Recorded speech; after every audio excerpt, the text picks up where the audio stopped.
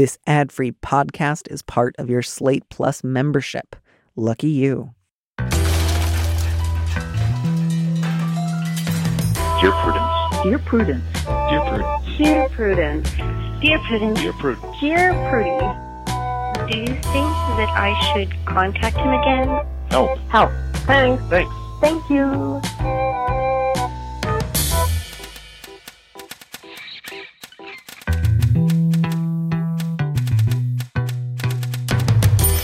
Hello and welcome back to the Dear Prudence Show once again. And as always, I am your host, Dear Prudence, also known as Daniel M. Lavery. And with me in the studio this week is Leigh Bardugo, the New York Times bestselling author of Ninth House and the creator of the Grishaverse, coming soon to Netflix. Her short stories can be found in multiple anthologies, including Best American Science Fiction and Fantasy. Leigh, welcome to the show. Thank you so much for having me. I am a fanatic when it comes to your show. I'm thrilled that you're here. I'm thrilled that your hair looks so good. I'm so sorry that none of our listeners can see it because it's truly remarkable. I feel sorry too that they're missing out. It's a really good hair day. Just know that when Leigh is giving you advice today, if it applies to you, you're taking advice from someone with just phenomenal hair, and so you should feel good about yourself. And you should listen more closely. I think so. It's definitely hair with authority. Finally, I've achieved gravitas, and all it took was a curling iron. Yes, exactly. I think my route to gravitas through hair is I keep hoping to develop a Bonnie Raitt style gray streak in my hair, and I'm getting close at the front, but it's only when my hair is like flopped over at the correct angle, which it rarely is. So it'll take time. When you said gray streak, I instantly went to Rogue, not Bonnie Raitt, but now I feel like there's a through line there that I never understood before. Yeah, I mean, Bonnie Raitt, Rogue owes everything she has to Bonnie Raitt. Like you must acknowledge those who came before you. She was the first. No one had a gray streak in their hair before she did. She invented that. Let's just handle some problems instead of worrying about people's hair. How about that? Okay. I'll read our first letter. I loved this one too because I loved how this person was just like, I don't want to fight at all because my only other alternative is being one of those court cases that make the headlines. And I always like questions like that because I'm like, I bet there's a few options in the middle. Nope. I choose to escalate at every opportunity. So let's do this. Subject is non-binary kid, unsupportive ex. Dear Prudence, my now 7-year-old kid came out as non-binary / gender creative at 5 and is mostly thriving. My partner, my community, and my family are all supportive, if occasionally a little forgetful, and their school is incredible. The biggest problem is their other parent. My kid's dad has forced them to get haircuts they don't want, taken away clothes he deems, quote, too girly, and either ignores or denies our kid's identity and preferred pronouns. I left when our kid was just 9 months old, and the last straw was irreconcilable differences in parenting styles, but my ex was physically and financially abusive towards me too. For my own sanity, my strategy has been to minimize communication between the two of us. However, I'm concerned that in trying to shield myself from my ex, I've been leaving my kid to fend for themselves in hostile territory. My ex is quick to drag me to court and has already included gender identity in modification of custody pleadings. Fortunately, the court has so far not been sympathetic. How do I best support my kid while avoiding outright confrontation with my ex and without finding myself embroiled in the next big LGBTQ custody case?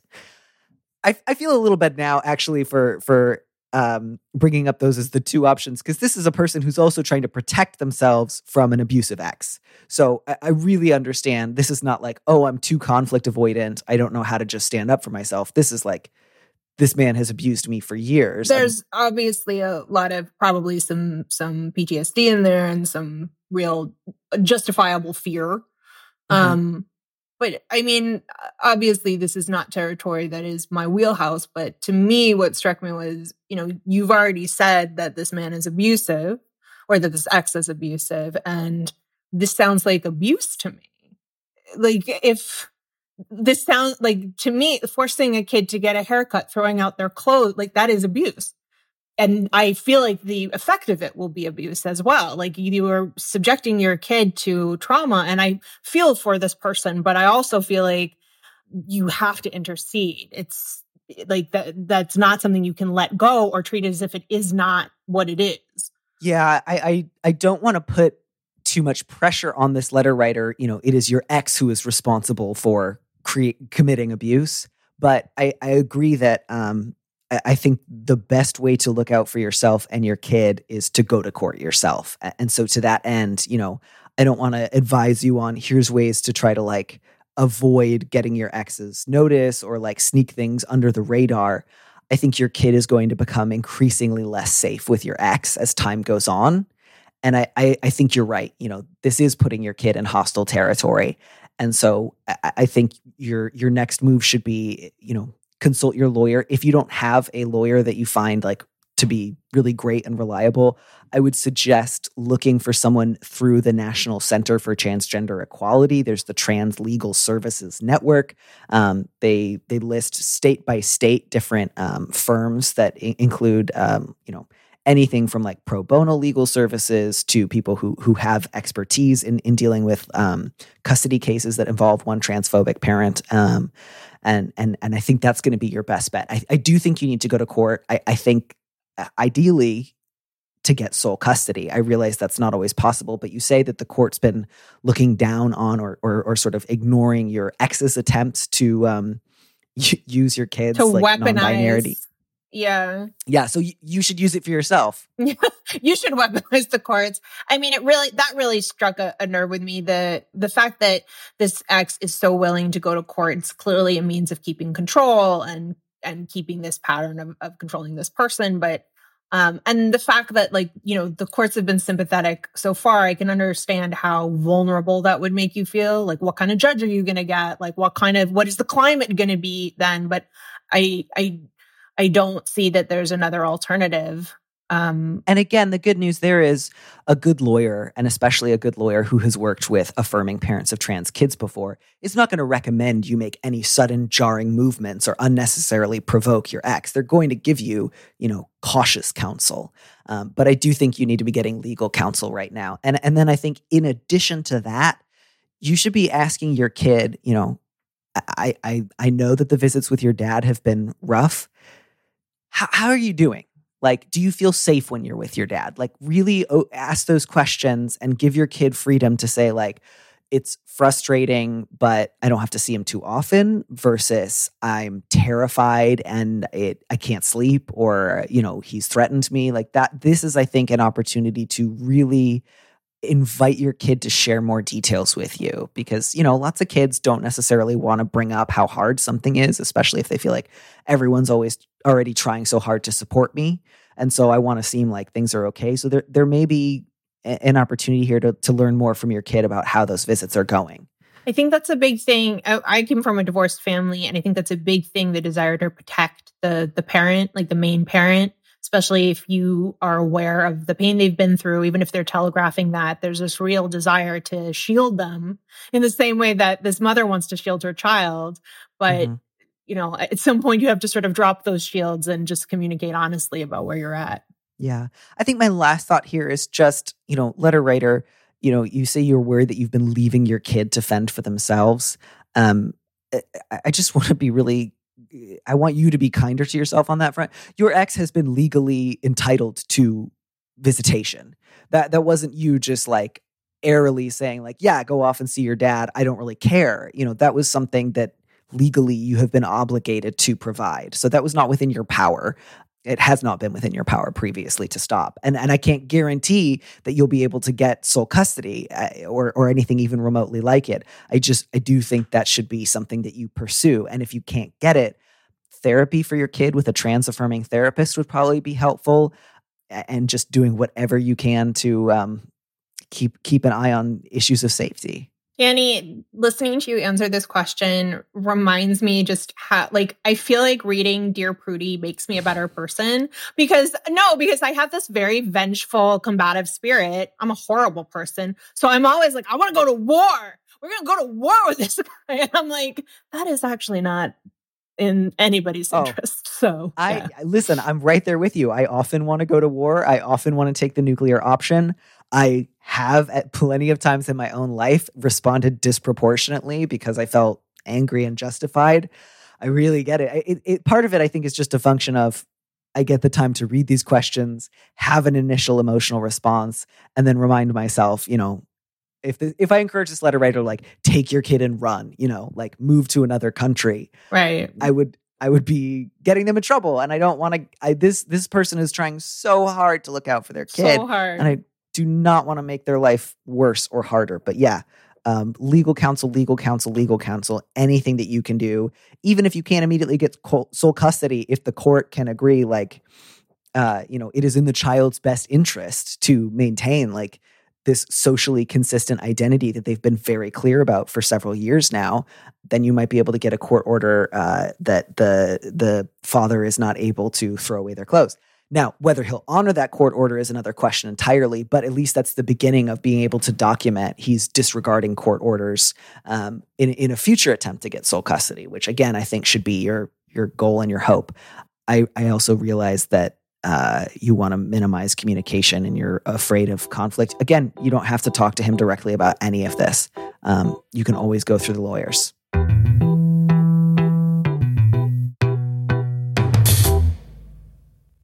Okay. Let's move on to another sad situation, but one that also feels a little bit, I don't know what the word is. It's something about like the evilness of the fish dinner kind of made me laugh. Not because it's nice, but just sort of like, my goodness. The petty meal is sort of one of my favorite conventions of advice column questions. Like I'm trying to kill you through food and pretending I'm not doing it. But okay, shall I read? Especially because it's always like, you're not the Borgias. You're not competing over like the middle of Italy. You just don't like this guy. Like, who poisons over anything less than like, I want to be Pope? Well, we don't know. We don't know what the stakes are here. Right. You're right. We should read the letter. All right. The subject is Boss's Hateful Wife. Dear Prudence, last year I started working for an old friend's father. I've known Glenn and his wife Barb for about 10 years, and throughout the pandemic, I've been working out of his home office. Occasionally, I spend part of my workdays running errands for Barb, who's disabled. This never gets in the way of my other work, and I know my boss appreciates it. But I have a hard time talking to Barb. She's always gossiping, which I understand can be fun, but she truly seems to enjoy venting her anger and spreading lies. For example, Barb hates her daughter, Wendy's boyfriend, Chuck, even though they've been together for 12 years and have a child together. For the second year in a row, Barb has spent a lot of money making a fancy fish dinner, knowing that Chuck has a serious fish allergy. She bragged to people left and right about her brilliant plan. Last year, when Chuck didn't show, she kept saying what a terrible father and partner he was for not attending this important dinner. This year, Chuck came but didn't eat. Barb went around complaining that he was terrible for wasting her time and money cooking this meal if he wasn't going to eat any. I've seen her intentionally lie to get people in trouble. It kills me not to speak up, but if I did, I would certainly lose my job. I try to remain positive and professional, but it's difficult. I'm still a student, and this job gets me university credit. I'm also grateful to be working since a lot of my peers can't find work these days. I don't want to quit, just find a solution for coping with Barb. I know I can't change her, but I would love some help on how to change the way I deal with my situation. Oh, the fun of working for family friends. So I'm a little confused. So she works for Glenn, but then part of her workday is taking care of Barb. Is that it? Like, I'm trying to sort of suss out if that's in her official capacity as this job or just sort of an extra nice thing to do. Yeah, I was also, that seemed a little bit open-ended. This seems like one of those companies that somebody starts that's like sort of a company and sort of just like me and my family doing what we feel like. Probably not big enough for, say, an HR department. Maybe not a lot of like written policies or like, here's your employee guide. So like the kind of business that really thrives on ambiguity that makes it easier for the boss to exploit and change around the nature of your work than if it were, I work at Office Max. Right. Because my first thought was she could be like, oh, my class schedule has changed and just avoid the Barb situation. But I'm going to assume that isn't an option. But I also have to assume that Glenn knows what his wife is like. Yeah. I don't think you're going to get anywhere trying to like go over Barb's head to Glenn. Like he's clearly put you in this position and is also like fine with this weird fish subterfuge. So the fish plan. Yeah, and the fish plan is weird. Like, she's sort of a bad villain. You know, like there are good villains who have like good plots and are great schemers. This is a terrible villain who tells everybody her plan and makes it possible for her victim to then escape. Although there was a part of me that wanted to be like, I want Chuck to throw down, eat that fish, and go to the hospital.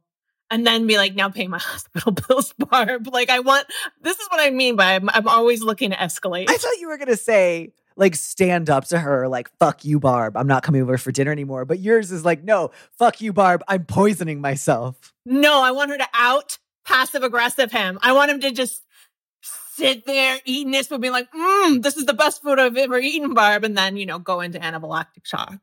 I don't want that. I don't want that. No, we should not I love do that idea for your next Netflix series, but for this individual... But I agree. It's a terrible idea. No one should listen to me. But here's the thing that was strange to me.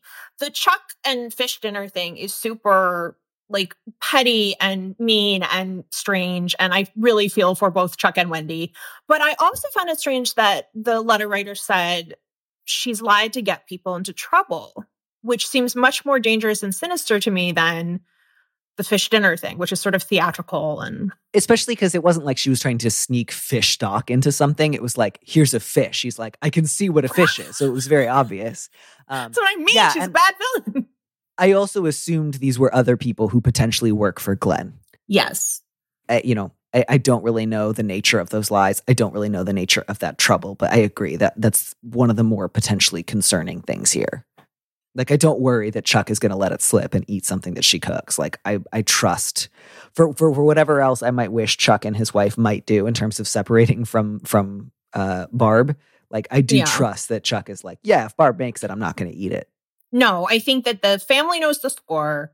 The husband knows the score. But I guess is the letter writer sort of asking, how do I not participate in this cruelty? This is about coping with Barb, but I think maybe the question, and maybe I'm wrong, is am I being a bad bystander, essentially? Right. Yeah. I have a pretty straightforward answer to that one, I think, which is no, you're not. But also, you're not a bystander. You're an employee. You've been put in a very difficult situation, made worse by the fact that your boss is clearly happy to, like, kind of assign you a second job once you got hired. Your boss's wife is behaving incredibly badly on both a personal and a professional level. You need this job. You need it for university credit, and you need it to make money. So you need to keep your head down until you can find another job. Absolutely. All of that's fine. Which I do think this person should do. I think they should try to extricate themselves from this for their own, like, mental health and happiness. This sounds like a situation that could easily get worse. Yeah, like I understand that a lot of your peers can't find work, so I don't want to just say, like, just start looking for another job now, and in a month I'm sure you'll have found it. But no, you do have to start looking now, and you should start looking now, because this is only going to get worse, and whatever coping strategies I can come up with for you are going to be short to medium term at best. Like, the long-term solution is get any other job. Do you think it's worthwhile for the letter writer to maybe start keeping a record of the bad stuff? No, don't bother. No, there's like, no one cares. No one's going to help. This is coming from the top. These are old family friends. This is an incredibly dysfunctional family. This is more than you get paid to deal with. So I would say, if you need to change the way to deal with the situation, I get that they're old family friends. So you have a lot of history there, and you also have a sense of, well, I didn't always used to be their employee, so I used to have slightly more remit for maybe disagreeing or saying what I thought. That's not the case right now. It should and will influence how you think about them after you quit this job. Like, you should like them less in the future as a person, as a friend. That's good.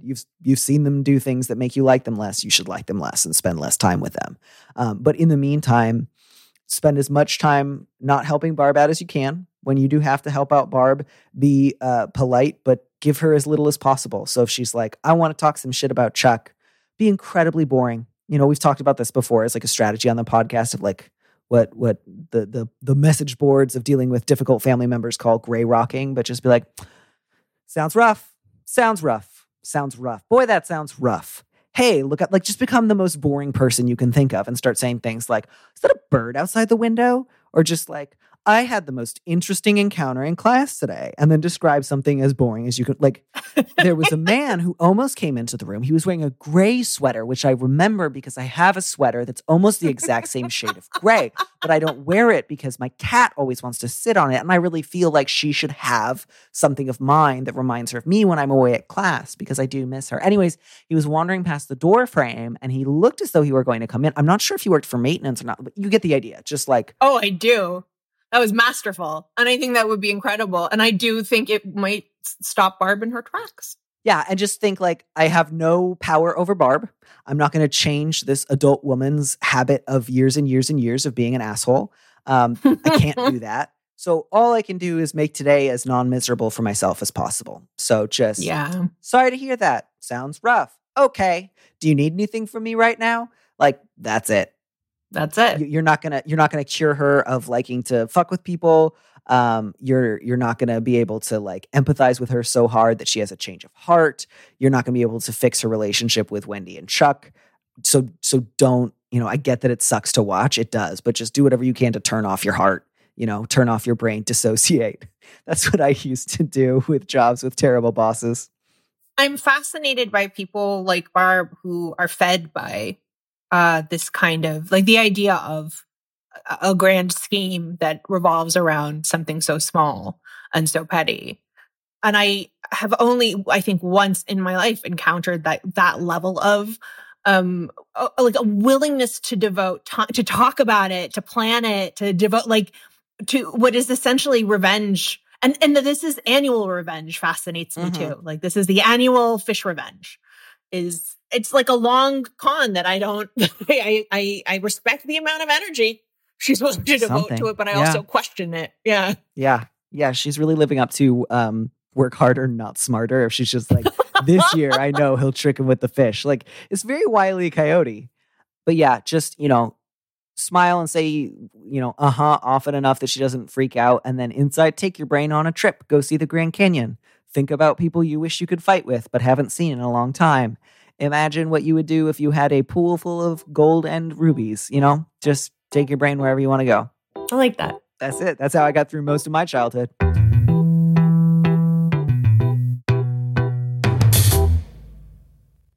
Let's move on to a question about how do you move forward when someone doesn't like you, which is just fantastic.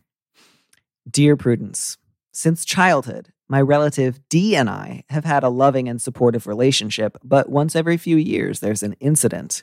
What starts as an innocent discussion spirals into a debate about a political issue where we share the same goals but disagree on methods that always ends with Dee ranting about their contempt for me. Dee's called me soulless, grating, unreasonable, unlikable, and self-righteous, among other things over the years.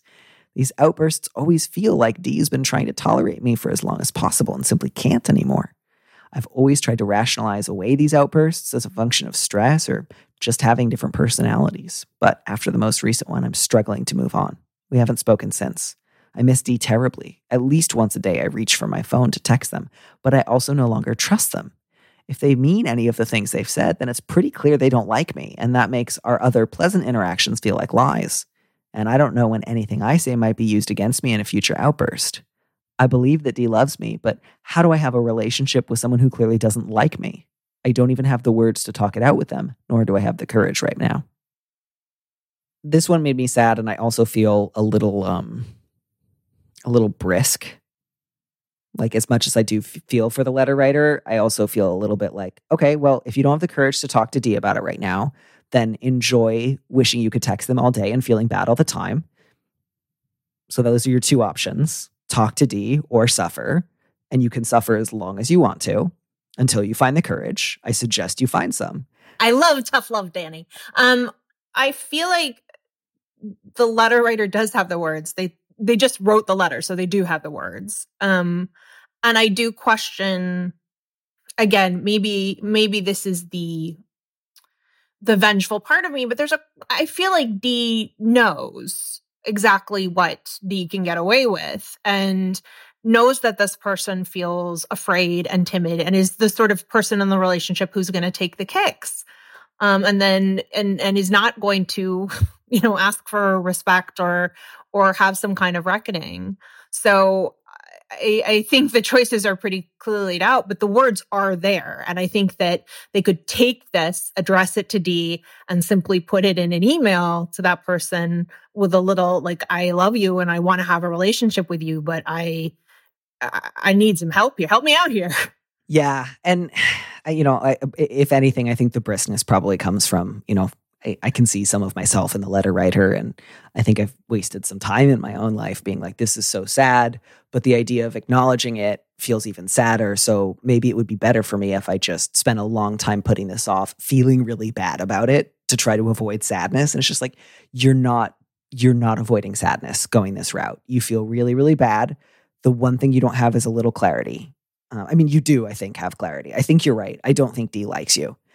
Whether or not D loves you may be up in the air. Let's say that D's idea of love for you seems to be consistent with at least once a year going off on you and calling you a piece of shit, which is not especially loving. So like to me there, it's like, it's a distinction without a difference. Like either D loves you, but their version of love is pretty hateful, such that they don't really care if you suffer a lot, or they don't love you and they really mean it when they say, I hate you. I think you're the worst. And then the rest of the time they are lying. To me, those two are both similar enough that it's like, how could you, I think you're right to say, I don't know how I could trust them. I don't know how I could feel loved by them. You couldn't. It would not be possible. I do have people in my life who I consider high cost friends, like friends who I know are going to occasionally be unkind or selfish or want to borrow money or whatever it is. And I love them so much. Can we get some full names, please? Absolutely. But and I'm willing to pay that price because I'm like, I love this person and that's okay because I know what the score is, but I think that you have to be really candid with yourself about sort of what cost you're willing to pay for the good feelings that you get from another person. Yeah. And in this case, I think the cost is actually higher than the letter writer realizes.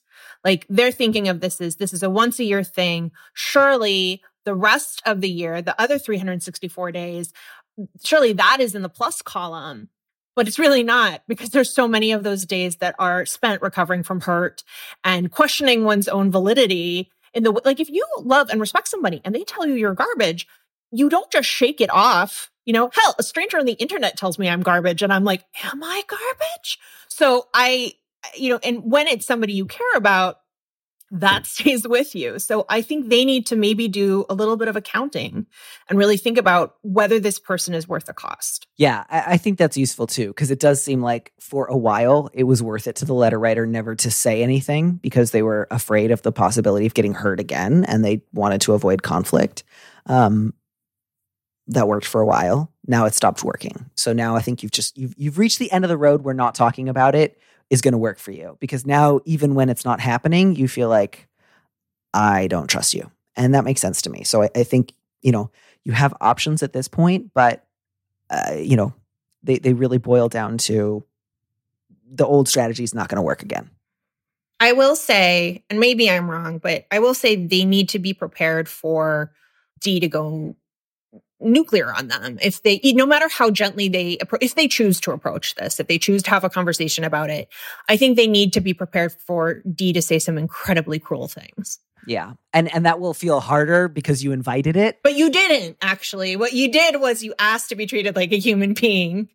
And you approach somebody with more civility and generosity than maybe they deserve. So if D chooses to then treat that as an opportunity to tell you how much you deserve to be called names and told you're worthless, I think one needs to be prepared for that. And then one needs to be willing to take that in as data. And again, add that to the accounting books and then walk away.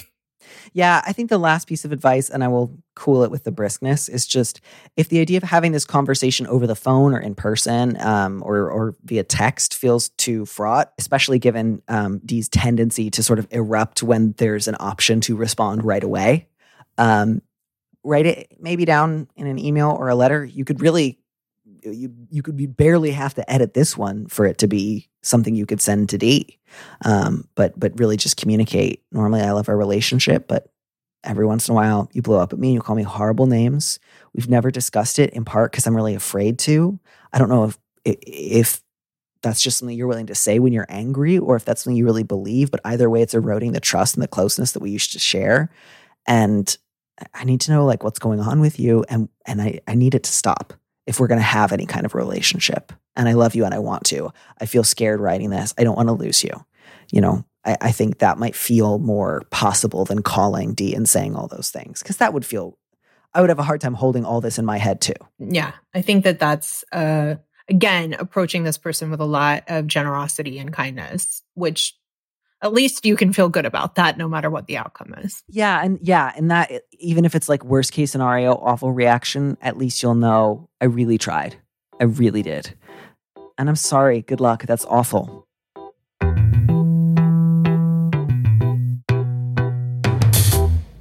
We've got one more before I can let you go today. Would you read this last letter, please? I'm asked to cite evidence every time I talk to my husband. That is the subject. Dear Prudence, my husband and I are both pretty smart. I have always been intellectually curious, have a few fancy degrees I paid too much for, and have a demanding, thought-provoking job I love. Same for him.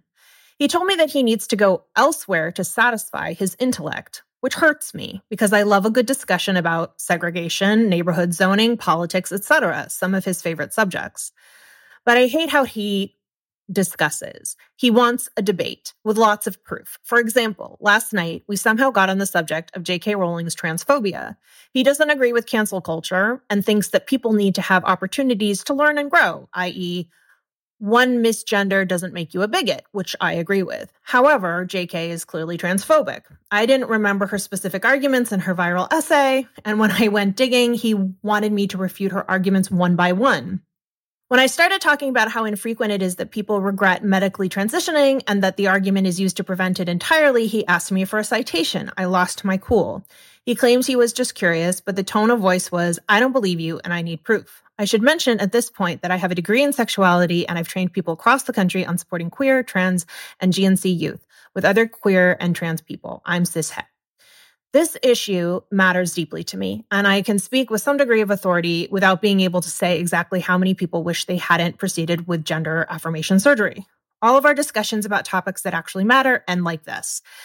He's not the only one who isn't intellectually satisfied. I feel like all we do is watch TV together because every time we have a conversation, it's like I need to have an annotated bibliography. I don't think it's fair that he gets to set the terms of debate, and I am so tired of feeling stupid. Also, I need to say that he is not transphobic. He wasn't supporting JK at all, just following an intellectual argument, and thinks that trans women are women. For anyone who thinks this was a thinly veiled admission of his own transphobia. How can we talk about more than what we did at work without me retreating to my corner of the house? I always feel like I answer questions like this with my hands tied, because it feels like the issue here is not that the letter writer is not trying hard to meet their partner in the middle. The issue is like your partner's not interested in meeting in the middle. So like, how can we have better conversations? Not a lot of substitutes for willingness on his part, you know? No. If he doesn't see a problem here and he doesn't want, I mean, the idea that the fact that he said, I have to go someplace else to be intellectually stimulated was to me pretty direct and pretty snide and pretty demeaning. So I think that statement really leaves her at a loss in this whole situation. Yeah. And I think we've all had discussions like this, honestly. Like, I think we've all been in a conversation or a debate with somebody like this. But to be married to this guy. I mean, I was raised by lawyers, believe me. It's like being raised by wolves. Like, I get it. They're both very angry at each other. Like, that's what I felt like at the end of this. The fact that, like, I really wonder, because you know what? The letter writer did not do the thing where they're like, I love my husband. He's oh so great. And so, like, she talked about her intellect, her job, his job, but there was none of that, like, we have so much fun together. We, you know, it seems like they're barely speaking. Right. Like, it's like we can watch TV together or discuss our days at work, and that's kind of it right now. So I don't think this is about debating styles. Or rather, it's about the fact that he can only bring that energy to conversations. And just, just to push back a little bit against his sort of unspoken premise here, it is possible to have, a thorough, substantive conversation where you back up your arguments or your positions without doing it like you are two fighting lawyers, right? Like, it is absolutely possible it's not like your only two options are like lots of like apologizing and agreeing preemptively or talking like this. Like, it is possible to disagree substantively with a partner and to think carefully and using all of your best mental and emotional resources without it being like, and what then? And what then? Back that up. Excuse me, citation, please. Like, that's not, if part of you feels like he's saying, talk. That's right. not how people talk. That's not how you have a conversation with a friend, a coworker, anyone. You are not a reporter. You're not reporting on a particular subject and needing to back those things up. That's actually something that you could potentially explore together. Do you know, like, do you have a number on that? Let's get online together. Let's go and look and let's find out a thing together, as opposed to, let me use the fact that you don't have a reference at your fingertips as some kind, like, that doesn't actually undermine your argument in any way. Yeah. And so I would just think, like, the thing that stands out the most to me here, and like, I realize we're not really getting into the nitty gritty of the specific incident. And I think that's partly because it's not just about resolving this one conversation. He says, I'm just curious. But he's treating you in such a way that makes it pretty clear, like, his default is, I don't really care about this situation one way or the other, but I'm going to treat you with hostility, suspicion, and presumed incompetence. And I think that's part of why you feel so at the end of your rope right now, is this whole, like, that's the problem with the devil's advocate guy, right? It's just like, I don't really give a shit about any of this, but let's just assume that this is fun for me and irrational. Yeah. And it's just like, that's your default. This is an opportunity to make you feel crappy, and I'm hyped for that. And I have no personal investment in it, so that makes this easy. Like, that is grim happenings. For the record, I mean, if you are looking for a refutation of that particular essay, Mermaids did a really nice breakdown of that in a very generous and thorough blog post. Or you can just sit, like, you can also just take, like, as a position, like, oh, I don't like to take like tips on how to build society from billionaires. Like, that also works very well. They're enemies of the human condition. They are barriers to a good society. We should remove them any way we have to. I mean, I do like the idea of her just escalating and, like, just like being like, yeah, as far as I'm concerned, I don't need a citation because I'm going to burn it all down. Like, just like, she's a billionaire. She's wrong about life. Billionaires are wrong about life. Wouldn't be the first. My mom has given me a lot of bad advice in this life, but one of the best pieces of advice she gave me was, I was dating a guy, and she said, you must not marry him. And I was like, but what of a fool, mother? Why not? And she said, you will have contempt for him. You will come to have contempt for him. He can't keep up with you. And I don't say that to be like, because I'm so smart, but we just didn't have the same style. We didn't have the same conversational style. We weren't interested in engaging with things in the same way. We weren't curious in the same way about stuff. And she said, you will have contempt for him and you will treat him badly. So I don't say this for you. I say this for him. And I was like, damn, Mom, that's brutal. But it was also true. Like, what I see here is somebody who is saying, I have contempt for you. I don't respect you. Mm-hmm. I must go elsewhere to find intellectual stimulation. Like, I don't care about this subject, but I bet you're wrong. But I bet you're wrong. You're not able, despite your fancy degrees, you're not able to give me the stimulation and the competition that I need to thrive. Like, fuck you. That's terrible. But I also am wondering what the letter writer wants. It's clear, regardless of what her partner's deal is, like, it sounds like she's deeply unhappy, and I don't see a way to reconcile that. And so I think what she's really asking is, like, maybe asking herself, is this it? Yeah, and I think that is where you start. Like, it's not necessarily about resolving this one particular conversation. It's more like, I actually hate the way that you talk to me most of the time. This makes me miserable. I don't really want to do this for the rest of my life. do you like this? Like, if our marriage continued like this forever, would you be interested in that? Like, do you see other alternatives? Do you have any interest in changing? And if his answer is like, no, this is great, I could do another 50 years of this standing on my head, that might be useful information for you to have. Or if you make it clear just how much this troubles you, and he's like, all right, I'll try a little bit, and he continues to talk to you like you're stupid, that's information you can use. I'll just say, like, this whole thing, like, we're both pretty smart. You've given me one example of a single conversation where he said some things. So I realize this is not, I can't offer a referendum on him as a person, but like, based on this, like, what has he said to you? He's like, well, I don't agree with cancel culture. Okay. Like, there's not a, what does that have to do with this? Well, and just like, cancel culture is not like a country with a constitution. It's not like a company that can like fire you. Like, I don't agree with cancel culture. Okay. Like, sure. I think people need to have opportunities to learn and grow. Who disagrees with that? Simply the general proposition that people should have opportunities to learn and grow. That's just like saying, is it nice when kids play? Like 99 people out of 100 when presented with such a like vacuous statement are going to be like, sure, trees are nice. Opportunities are good. The future, hope. Like, that's a nothing sentiment. And then again, like, one misgender. I think you mean one moment where you misgender someone. I'm not really familiar with misgender as like a noun. Right. Or whatever. I don't know parts of sentences. I'm just a simple country lawyer. One misgender doesn't make you a bigot. Cool. Who's saying that? Who said like that's such a... They are all strawmen. This is... It sounds like he's arguing with himself. Like, yeah, he's arguing. He doesn't actually need her there. This is a very onanistic way of going about arguing. Like, I can put up the arguments and refute them instantly. Yeah, and just apparently, like, he asks you for a citation about how many people do or don't regret medically transitioning. I mean, that's a number of different things, right? Like, medical transition can involve a variety of interventions. Like, it's not just like one pill that you swallow and you're like, great, I'm medically transitioned. I'm all done now. Cis people medically transition, by the way. Like, if you're popping hormonal birth control, congratulations, you're transitioning a little bit. If you're taking low T supplements, like, hello, welcome to the wonderful world of transition, my good sir.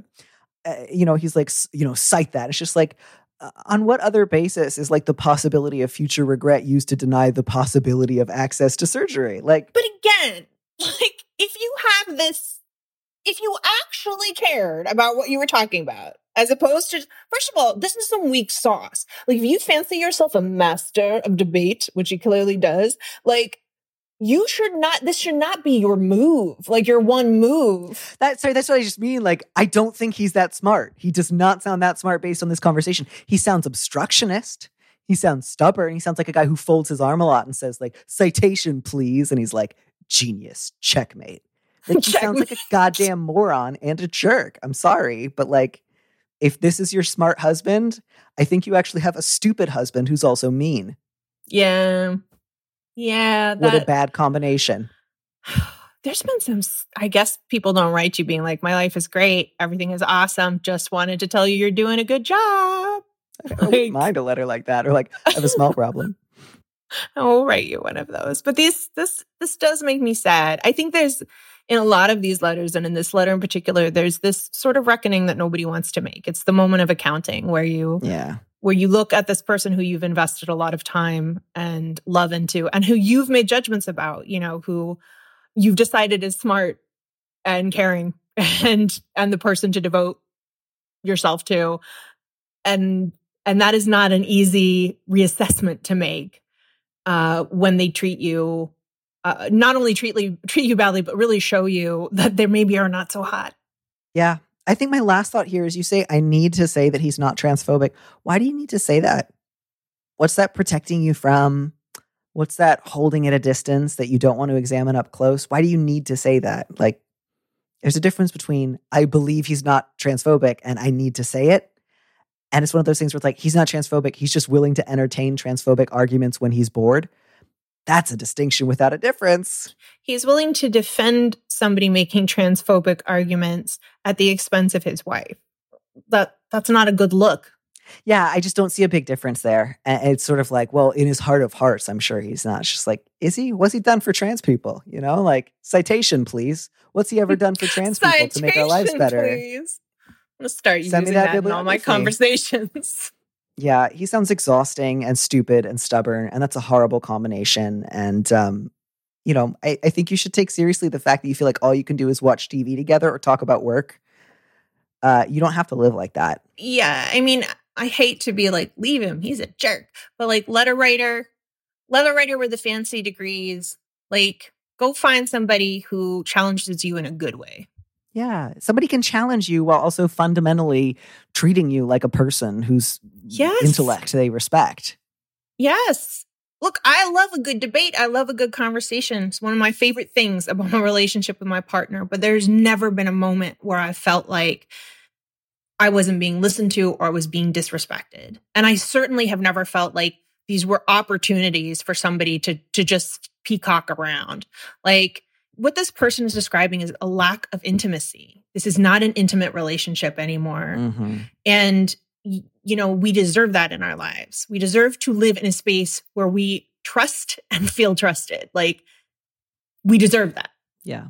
And, you know, I do often say you should leave your husband, and I'm fine with that, both because people are free to ignore me. And I imagine many of them do, because, like, you might ask someone for advice and like, leave your partner, change your whole life. They're going to be like, no, I'm not going to do that. So that's one way that it feels a little easier. And then the other is like, I think a lot of people should leave their husbands. I think a lot of marriages are bad beyond the possibility of repair, and people tend to stay in them more often than they should. I think the divorce rate's probably not high enough. That's just me. Those are just my thoughts. But yeah, I got divorced. Like, it was great. I recommend it highly. Yeah, it's just one of those things where it's just like, you don't have to live like this. Even living alone would be nicer than this, I think. You have better options than this. I also don't think they have kids based on the letter. And I don't know if they plan to have children. They may well not. Could you imagine parenting with this guy? So bad. And can you imagine what it would do to these kids to see that play out again and again? How they would feel about like what they would learn to model? Like, that's and can you imagine going to court with this person when you finally do decide to leave them? I mean, I guess the nice thing there would be you have actual lawyers who would have to speak over him. Like, he wouldn't just be able to be like, Your Honor. But just like, why is he carrying water for this like shitty billionaire? Do you know what I mean? You're like, I have some like, you know, some expertise here. I know some people. I have an investment in the trans people in my life. And he's just like, well, I don't really know or care about any of this, but this lady's got a lot of money, so let's hear her out. I mean, look, I write for young people, and this was a big heartbreak for a lot of my readers, and it was really shitty to watch. And so listening to somebody be like, this is fun. This is a fun discussion to have. I'm enjoying this discussion. It's a hoot for me. Is pretty grim. Yeah. Don't trust billionaires. Don't do it. They're bad. They made bad decisions. That's why they're billionaires. You don't get $1 billion without doing bad things that you shouldn't do. And that, my friends, is my last thought for the day.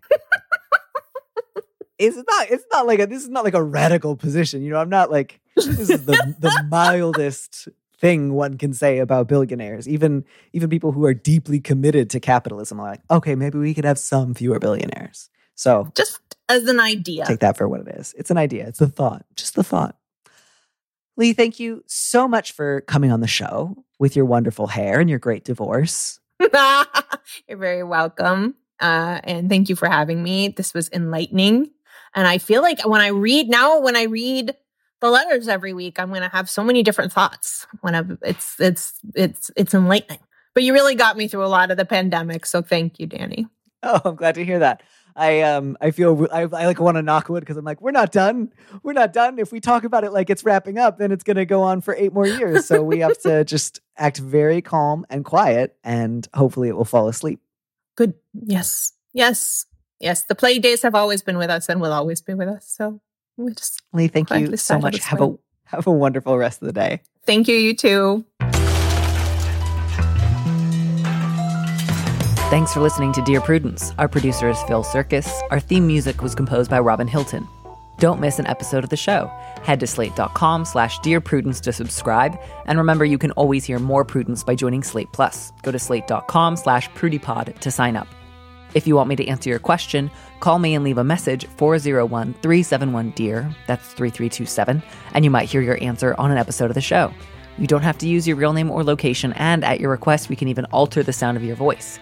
Keep it short, 30 seconds, a minute tops. Thanks for listening.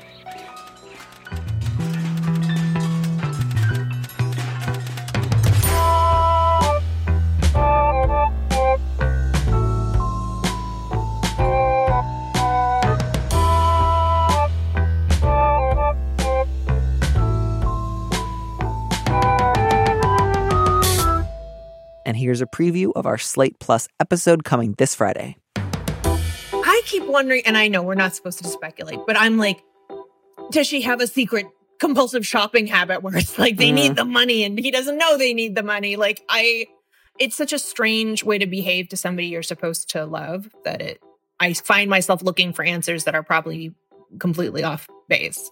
Yeah, and I don't know if there's even like a particular debt issue so much as, she may have just been like, actually, I really liked those 20 years where you had a job you hated. To listen to the rest of that conversation, join Slate Plus now at slate.com/PrudyPod.